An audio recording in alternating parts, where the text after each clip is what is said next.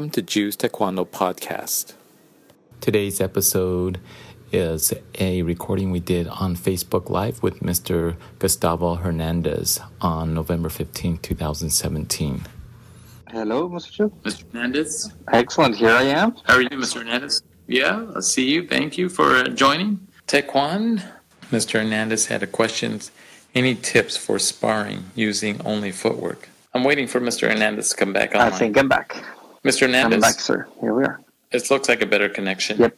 You had a question, any tips for sparring using only footwork? What do you mean by that? Well, today we had a pretty cool class, right, sir, where we were sparring. One half of the class was using only kicks. The other half was using only hands, like punches. And sure. It was pretty, it really changes the way that you think about sparring because you're used to using both at the same time. Sure, yeah. Was there anything that you saw in terms of something we could improve when using only feet versus only fists? Yeah, so the drill was sometimes we stick with one particular way of sparring. And maybe some people are more into using their hands and some are used to using their footwork. And so the idea was to try to get people out of that habit and to incorporate, different arsenal of that. What I did notice is that people that were being charged today were not able to fully utilize their legs to stop them from coming in. I don't know if you noticed that. I try to help you out with that a little bit. If you're going to use your legs, you got to really have that distance. If you're going to use turning kicks, expect them to still come in because turning kicks and reverse kicks don't really stop an opponent from coming in as they charge in. Side kicks, I think, are an excellent way of stopping an individual, but you have to be very quick at it. I just noticed that the students were relatively close, and so they were getting punched in the head. You can't use your feet. When you're in that close, you are limited to certain kicks, and that is kicking high. Maybe a lot of turning kicks. Did you find that was true? Yes, sir. I think that, and also the side piercing kick, kind of like just more of a stopping kick to prevent or to extend the distance. That's pretty. Yeah, absolutely. Keep them at bay. And if you're in a tournament and notice one person uses a lot of hand technique, how are you going to stop them from doing that? You got to keep that distance. You got to keep sticking it to them. No, it was pretty. That's an idea. It was a pretty good drill today, sir. I really enjoyed class today. So it was pretty.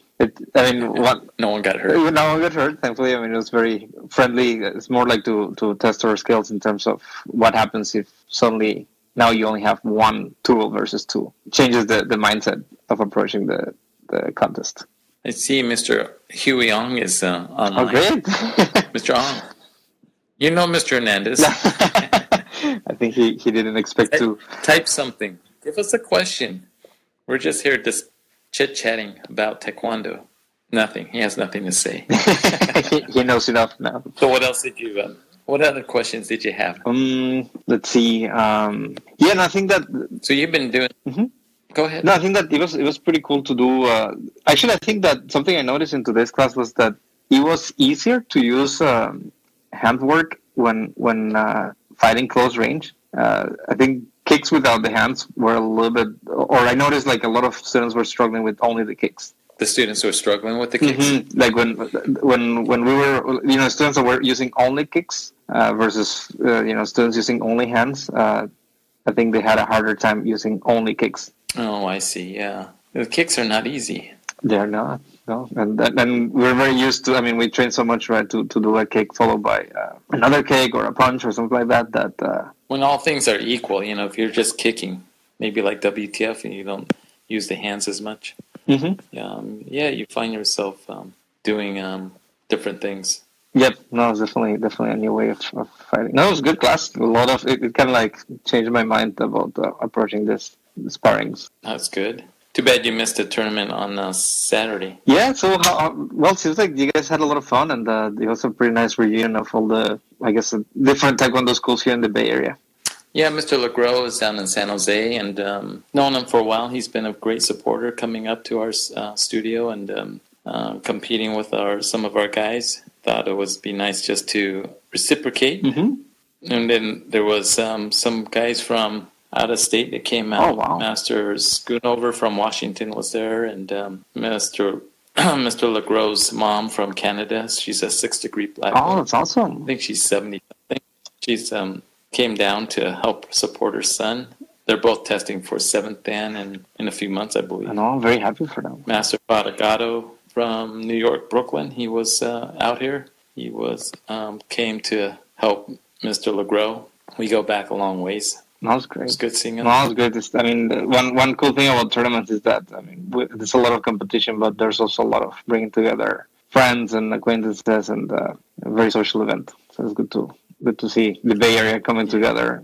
Or here, well, not just the Bay Area, but international, right? Yeah, that's true. Very much. Well, we have... So, don't forget, are you still going to be able to go to Argentina? Well, one step at a time. First, Once upon a time. Once upon a time. We'll see. I mean, we'll try our best. But worst case scenario, there's the World Cup, right? The color belt competition. So you can compete as. Mm-hmm. Oh, you're thinking maybe not making it as a black. That might be a challenge. We'll suggest. There's still long ways to go, but we'll try. And well, I mean, the point is that just keep showing up whenever I get a chance, and especially the Saturday classes are very good. I mean, 3 hours in one go. That's it's pretty good training. Hopefully it's not raining this weekend. Otherwise, it's 2 hours. Oh, that's 2 hours. Or you can go to kickboxing class. We can do that. Sneak in 1 extra hour and then make it 3. You're going to be trying to come back, trying to come to class this week, or how's your schedule? No, I think it's doable. I think today was I think it's doable. The next couple of days I should be there. Fingers crossed. So you've been traveling a lot. Have you been able to visit any martial arts schools, taekwondo schools? No, not really, sir. I haven't really gotten a chance. But but it'll be kind of cool to see other schools. I mean, I had a chance to go to the martial arts school in San Jose, or I think it was Mr. Morris's school.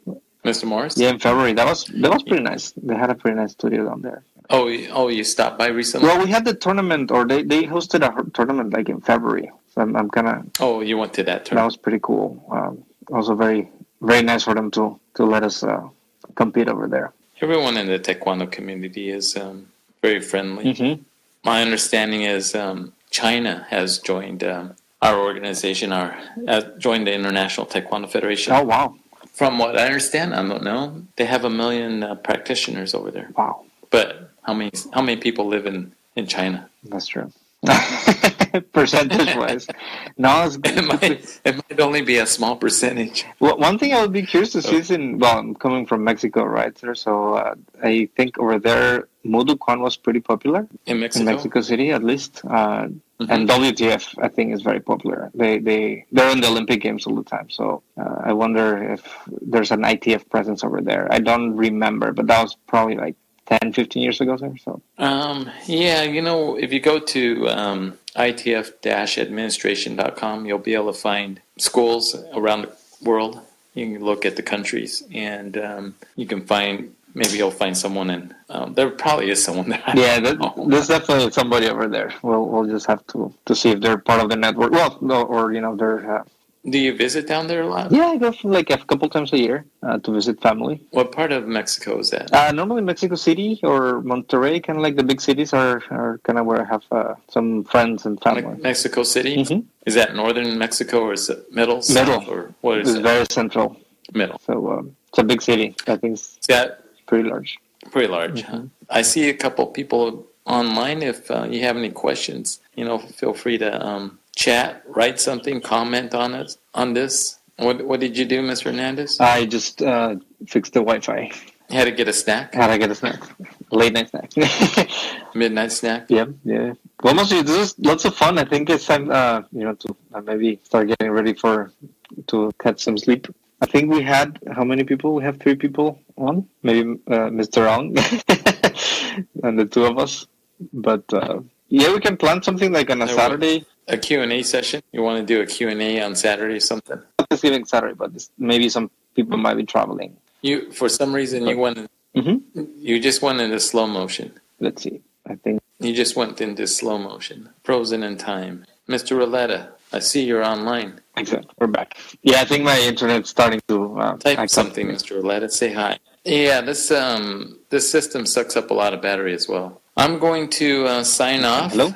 Thanks for asking me those questions, catching up, getting online, and we can try to. Thank you, Mr. Yu. I think I'm barely able to hear you. I think it's kind of like breaking up. Glad we tried. I'm so glad this is working, Mr. Yu. This is very cool. I'm glad that we had a trial run. Next time I'll go to a Starbucks or something with better internet.